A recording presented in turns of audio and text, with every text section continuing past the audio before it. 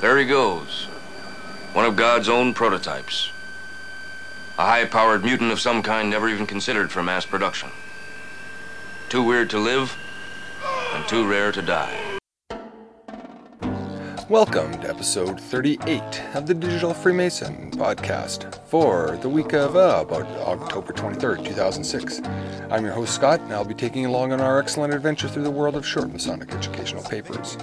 Most of these papers have been presented in my lodge, King George Lodge, number 59, in Calgary, Alberta, Canada. So this one's going to be a fairly lengthy, the piece itself is fairly lengthy, so I'm not going to take a lot of time blathering at the front or the back end of this podcast, so I'll pretty much just get right into it.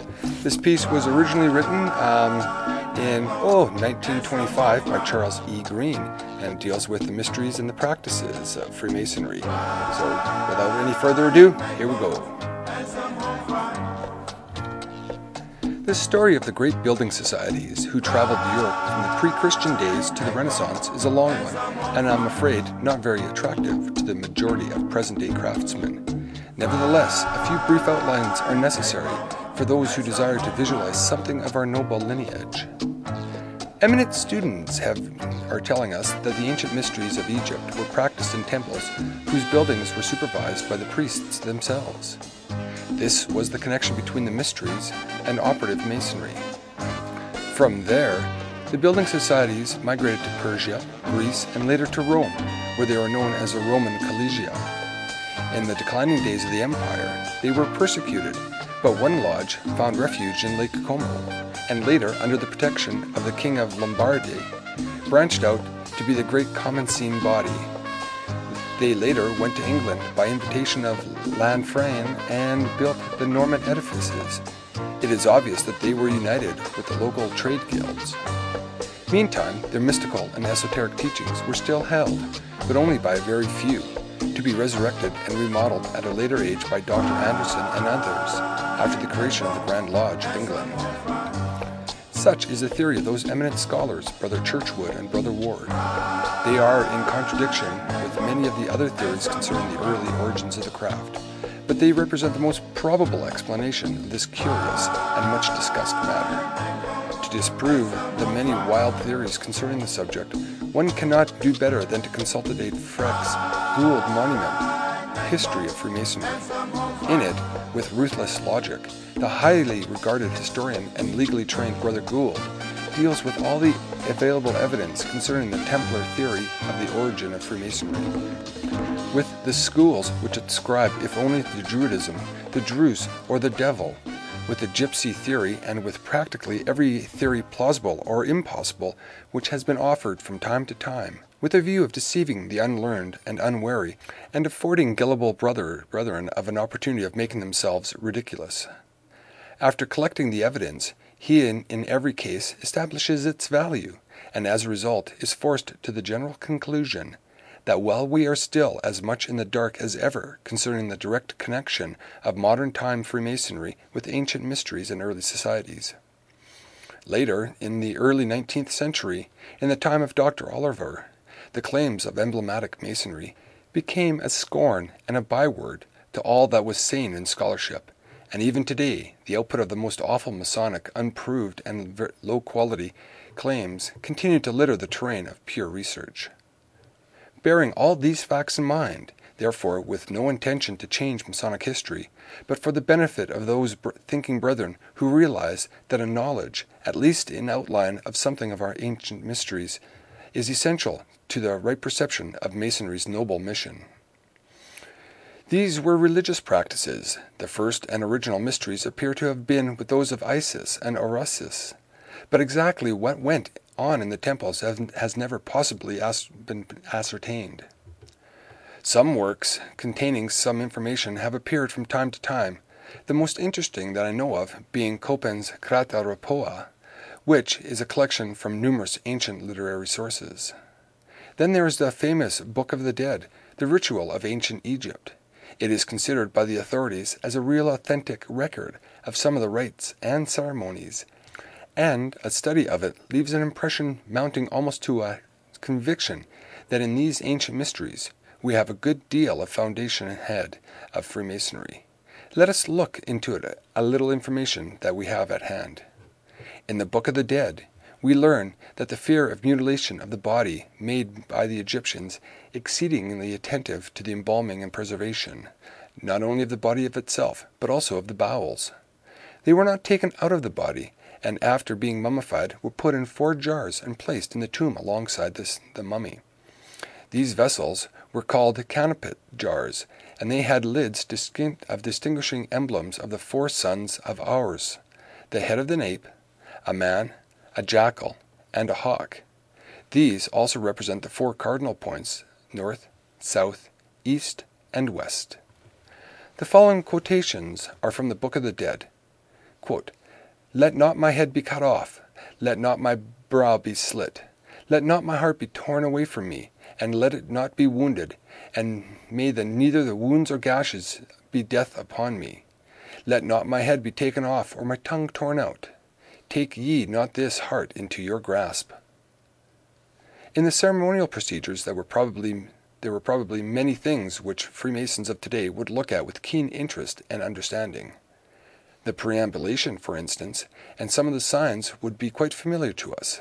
There is a statuette of Isis, which might easily be taken for a Mason, entering a lodge and facing the worshipful master.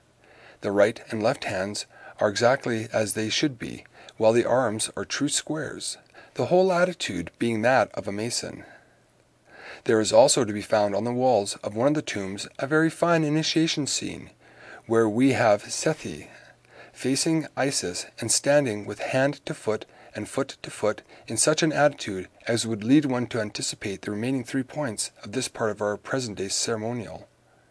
Again, in the Book of the Dead, we read that, quote, "They covered it again with all respect and reverence, and to distinguish the mark placed a sprig of acacia at the head of the grave."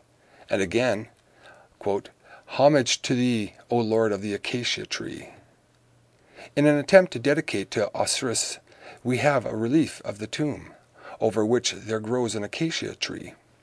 In its branches sits the Benu bird, or phoenix, emblem of immortality and symbol of the soul of Osiris, while in the left-hand corner is the all-seeing eye, the hieroglyph of Osiris. A singular circumstance in connection with acacia is the fact that it is never being pictured except near the tomb of Osiris.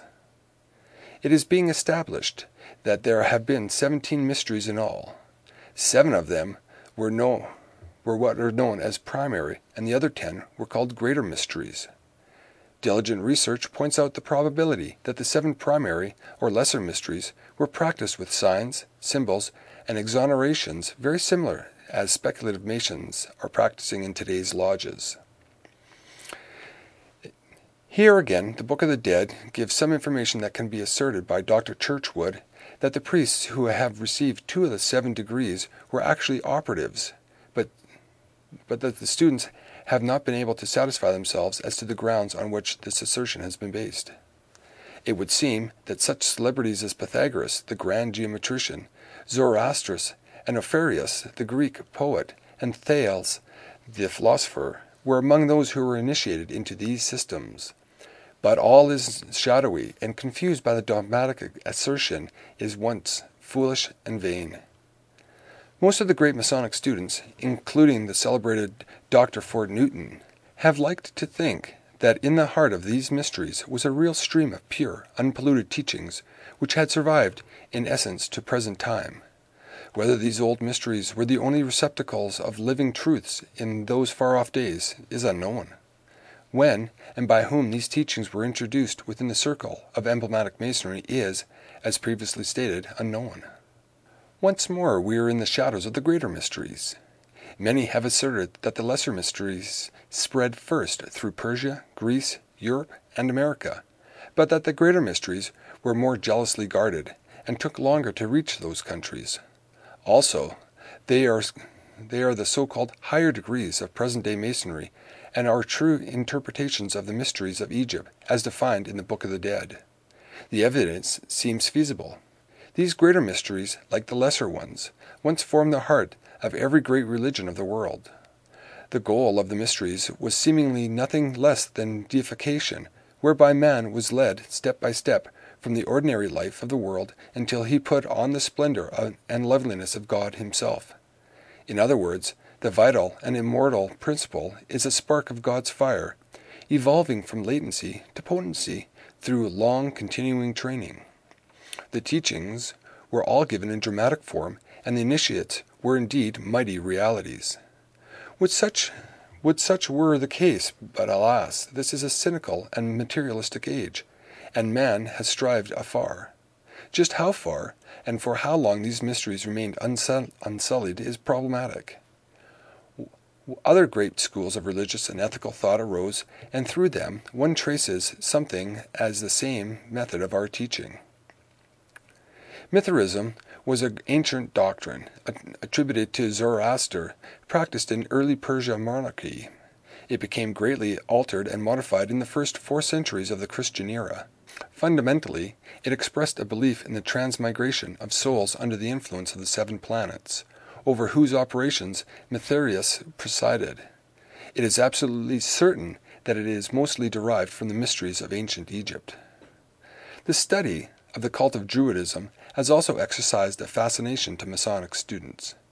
It was a pagan system of worship, and like all those old priesthood systems, it comprised 2 sets of doctrines and opinions, one for the inner circle, so to speak, and the other for the people. The initiates were taught that the most private places, such as the deepest caves or the thickest forests, no written records were ever kept. The other system was made public, and was, in essence, a series of pagan or barbaristic rites suitable to the superstitious state of the people. Druidism taught the doctrine of immortality of the soul. Sun worship, inexhaustible fires, moon worship, and animal and human sacrifices, as well as the practice of all that was superstitious, were the distinguishing characteristics of this fearful, wonderful system of tyranny and religious corruption. The question then arises, what then does Masonry owe to Druidism?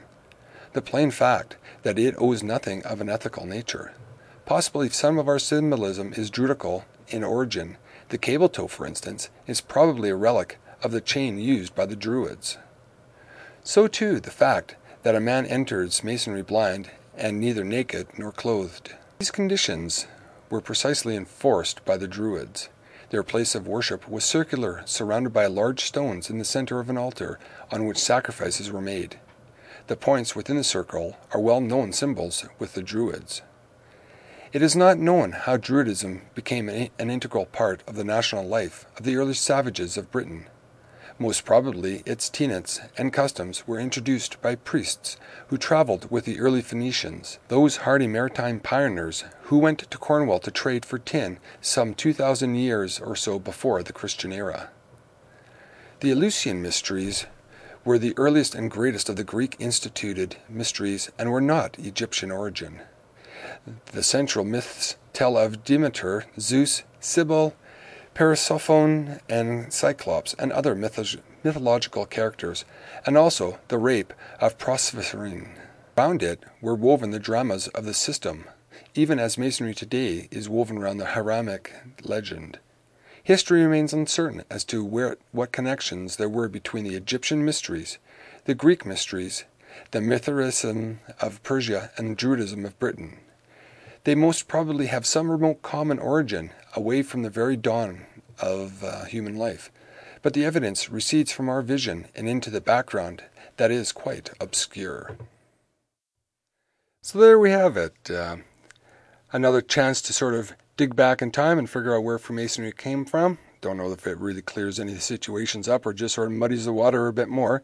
I'll leave that for you to take a look at here over the next week or so as you delve into making a daily advancement in your Masonic knowledge. So until next time, I've been your host Scott, and I invite you to send comments to email address podcast@kinggeorgelodge.com, or even come by and visit our website at www.kinggeorgelodge.com.